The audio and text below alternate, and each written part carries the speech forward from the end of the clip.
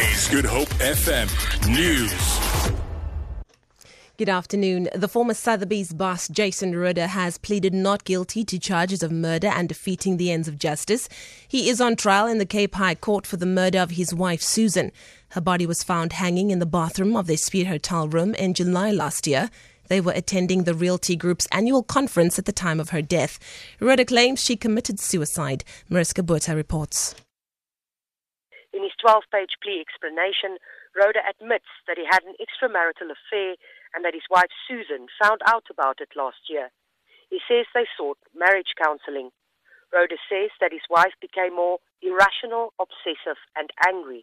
He says, according to the counsellor, who is now a witness for the prosecution, his wife was a suicide risk. He further adds that on the evening before her death, while at the hotel, they had a fight, which included heated verbal exchanges and a physical confrontation. An inspection in loco at the Speer Wine Estate will take place shortly. Mariska Botha, SABC News, Stellenbosch. The Lady Freya Magistrates Court in the Eastern Cape has withdrawn charges against a woman who allegedly stabbed 3 men who she found allegedly raping her daughter a month ago.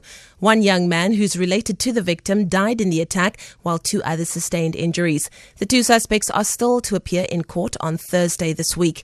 NPA spokesperson Luxolo Tiali.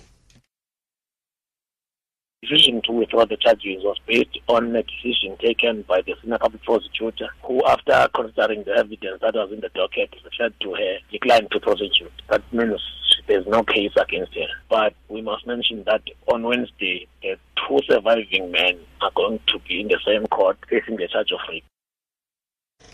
The ANC in Parliament has nominated its newly sworn-in MP Nkosazana Dlamini Zuma to serve in the Portfolio Committees of Small Business and Development, as well as the Portfolio Committee on Arts and Culture. The former mayor of Rustenburg, Matthew Volmerans, who was also sworn in together with Dlamini Zuma, will serve in the Portfolio Committee on Higher Education and Training. This has been revealed in the parliamentary papers published today.